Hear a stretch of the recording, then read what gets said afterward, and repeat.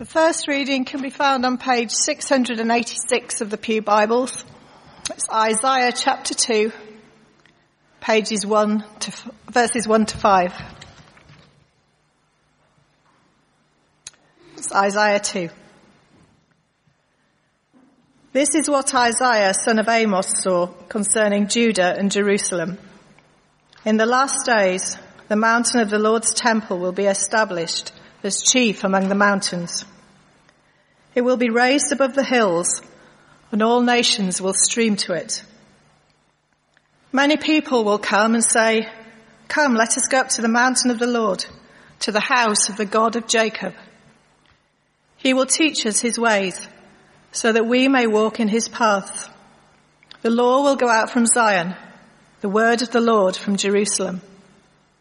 He will judge between the nations, and will settle disputes for many peoples. They will beat their swords into plowshares and their spears into pruning hooks.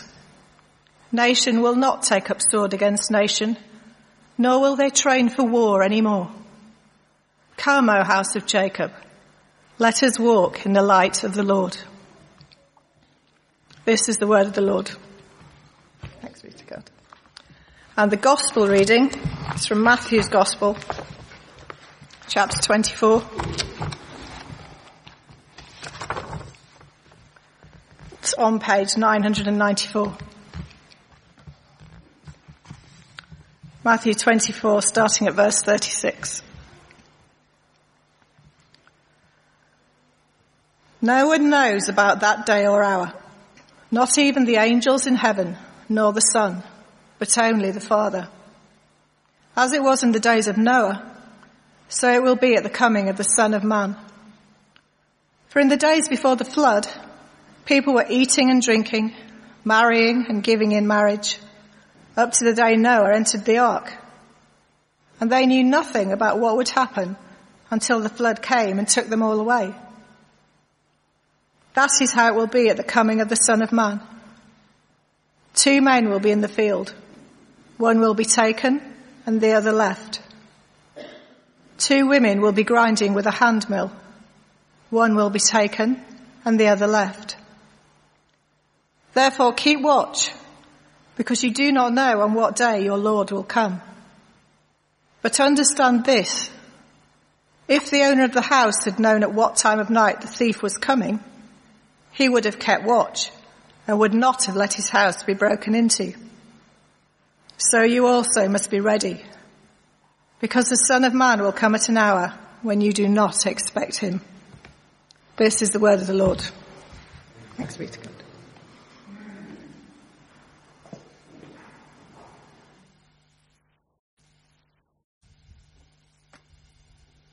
Morning, everyone. You've been seated a long time and I'm about to preach. So you better stand up a little bit.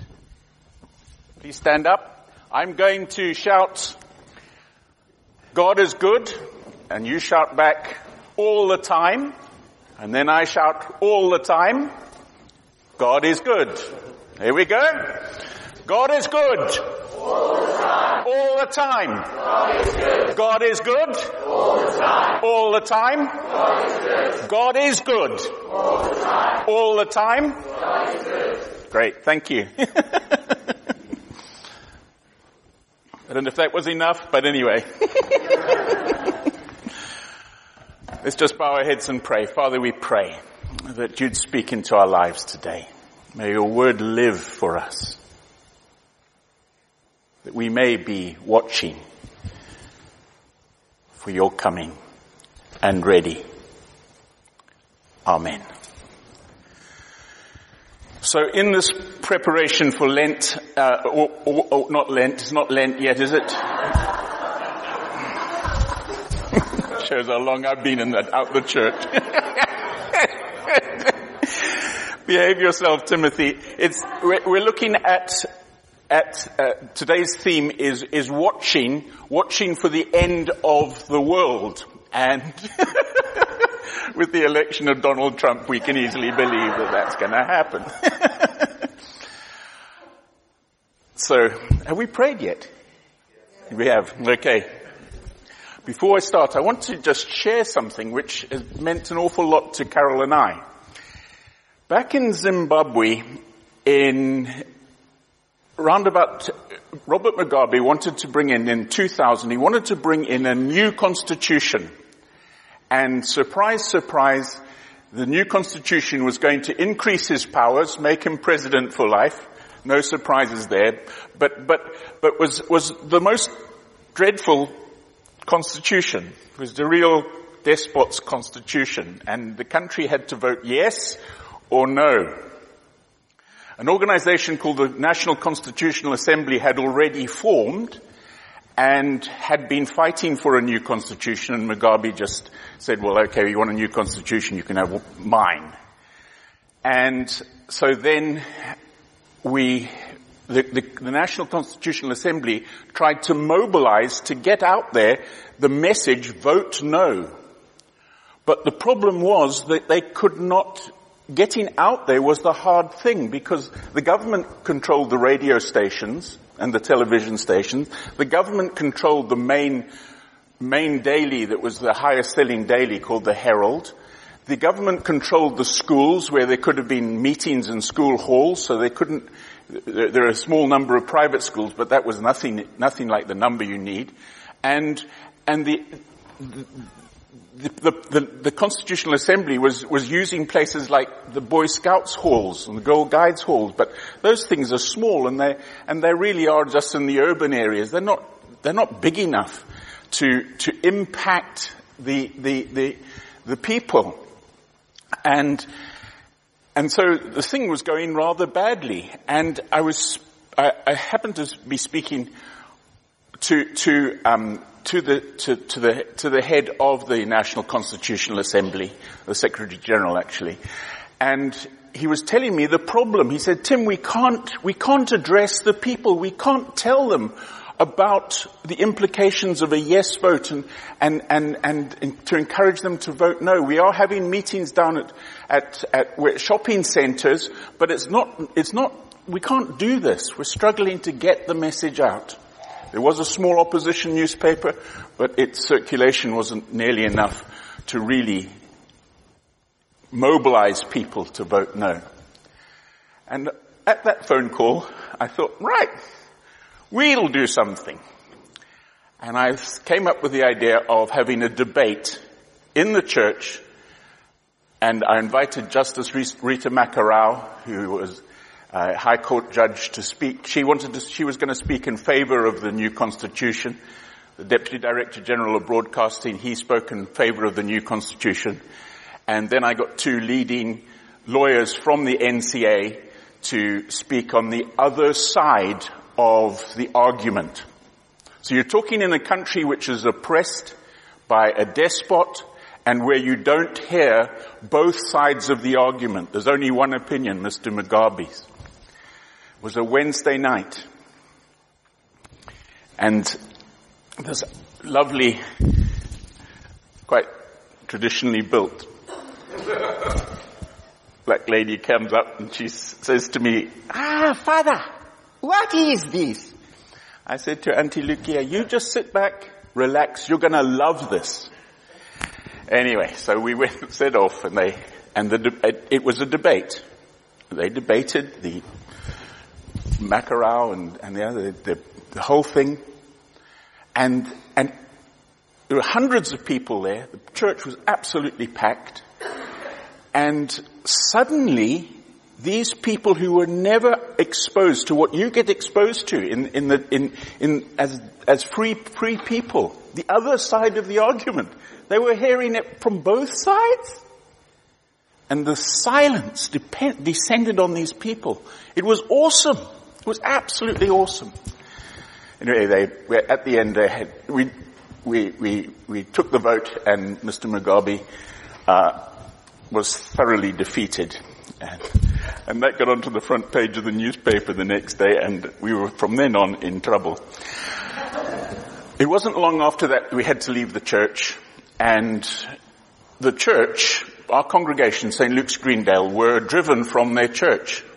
I left, and then within probably a year, 18 months, St. Luke's they used to meet up at the Roman Catholic Church. They couldn't meet in the Catholic Church but they could meet in the church hall. And for years, they met in the Roman Catholic Church.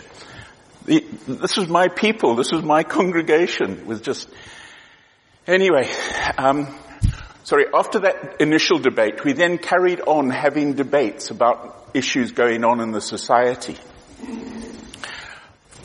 About 4 years ago, they were able to go back to their building, St. Luke's Church. And about 2 weeks ago, Carol found on the internet that St. Luke's are holding public debates again on national issues. And I was just, when I read that, I was so pleased.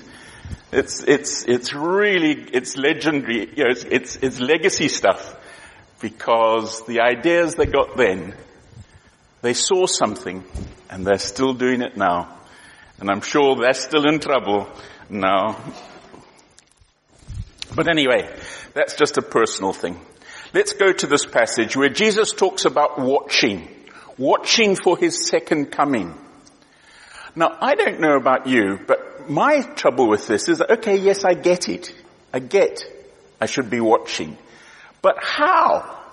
How do we keep watching for his coming? And we're not going to spend all day every day, are we?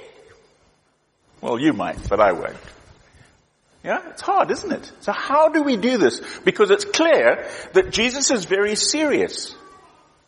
It's very serious. He's very serious here. He doesn't talk about it just in this passage. He talks about in other places. He talks about watching for the time of his coming. Watching and being ready for the time of his coming. And what I want to do today is to look at how can we watch and be ready. Now, I believe the clue is in this way. One of the principles of interpretation of the scriptures that goes right back to ancient times, to Jesus' time, is that there's the text and then there's all the other text around it. What's it saying? What are the other things which are being said? And if you look at it, the whole of chapter 24 and the whole of chapter 25 are all to do with the time of Jesus coming again. And I believe that the how is answered for us in chapter 25. And the how we get ready and watch and how we can be ready is contained in the story of the three parables in Matthew 25. The first parable is the parable of the 10 virgins. It's obviously a cultural thing of that time, but the idea was that these women went off to wait for the time when the bridegroom would come. And some of them took enough oil so they could keep their lamps burning, and others five had enough oil, 5 of them did not have enough oil. And the bridegroom came late, and 5 of them ran out of oil. And that means that they were not ready to receive the bridegroom when he comes. The point is that the 5 that had the oil, they then went in to celebrate with the bridegroom. The others had to go off and get oil. They weren't ready. What this passage is talking about is about keeping our relationship with God fresh. Because if your relationship with God is being refreshed every day, you will be ready when Jesus comes. But if you start leaving off things that you know you should be doing, you start, it's ages since I read the scriptures, ages since I listened to some Christian podcasts, I listened to some music. You let it slide. You stop doing the things, and hopefully you've formed by now daily habits where you've got a habit of reading the scripture a little bit, or listening to the Bible as you drive to work on through your phone or something. But you're getting your soul, your spirit refreshed in word and sacrament and prayer, and through reading Christian books, whatever it is that you do to keep your own faith alive. Because if your faith is living, whenever it is that Christ comes, you'll be ready. Oil is symbolic of the Holy Spirit. We have enough of the Holy Spirit in us because we're doing the disciplines, we're doing the things we know we should do. So that's the first how we can watch and be ready. The second how is in the parable of the talents. In the parable of the talents, the one joker is given a whole lot of stuff by God, and he uses it for God. And the other joker doesn't use what God's given him. Doesn't even invest it in anything. So that when Jesus comes, when the master comes back, he's done nothing with all that he was given. And the point is that you and I have been given an awful lot. It's not just material things. We have our intelligence. We have relationships with other people. We have friendships. We have relationships into our families. We have health. We have all the things which are around us. And we've got talents. We've got things, our abilities and skills that we can use. And as we use those things which God gives us, we're keeping ourselves ready for Jesus' coming. When we take what God has given to us and we don't use it, then we're not ready. So yeah, it's all about all the things which go to make up life. Hard work, yes, yeah, definitely. Taking time to make phone calls to people that you care about and all that. And then the third parable is the parable of the sheep and the goats, where some people just, they hear about people who are in need and they just don't care about them. And others hear about people in need, in prison, sick, in hospital, naked, poor, and the people who are ready for Jesus are the people who care for those who society looks down on. The people who fail in life, or the people who need help. The people who need someone to go and just sit there and be there and talk to them, to visit them.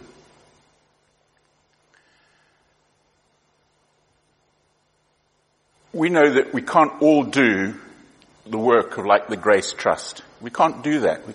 All of us can't do that. Yeah?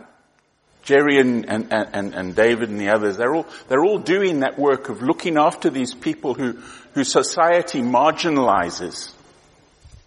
Yes? And we can support them and stuff like that. But what's interesting for me about that is, I happened to be with Carol once, and this dear lady was grilling Carol because her attitude was, why are you doing that for those people? They're just lazy. They should just get out there and get a job. And why should we have food banks? And it's just these people are just, they're no goods. Why do you do anything for them? What a waste of your life. The point is this. Her attitude was the kind of attitude, if you have that attitude towards the prisoner, towards the poor, towards people in hospital or whatever it is, if you have that kind of attitude, you will not be ready for the second coming. You won't. You'll be on the wrong side. Hey? It's attitude. You might not be able to get out there with Jerry and do stuff, but you could have an attitude of saying, yeah, we need the poor looked after. Yeah? We need those who life deals some really tough cards and they don't play them that well. We have somewhere where they can go and get help. Yeah? An attitude of compassion. Yeah? With the wrong attitude, with a hard attitude, we're in trouble when the second coming happens. We're not going to be ready. And God wants us to be ready. God doesn't want us to fail this test. So watch, friends. Watch. Keep yourself fresh. Keep your relationship with God fresh. And I know some of you will be having some tough times. I know that. All of us go through tough times. And we're just like hanging on. But keep hanging on. Don't give up. Never give up. And use your skills. Use your abilities. Use your friendships, your relationships. And care. Care for others. Be ready. Watch. Amen. Let's just bow our heads and pray. Father, we pray that you do a work in our lives which is just so wonderful that we wouldn't believe it if we were told of it. Amen.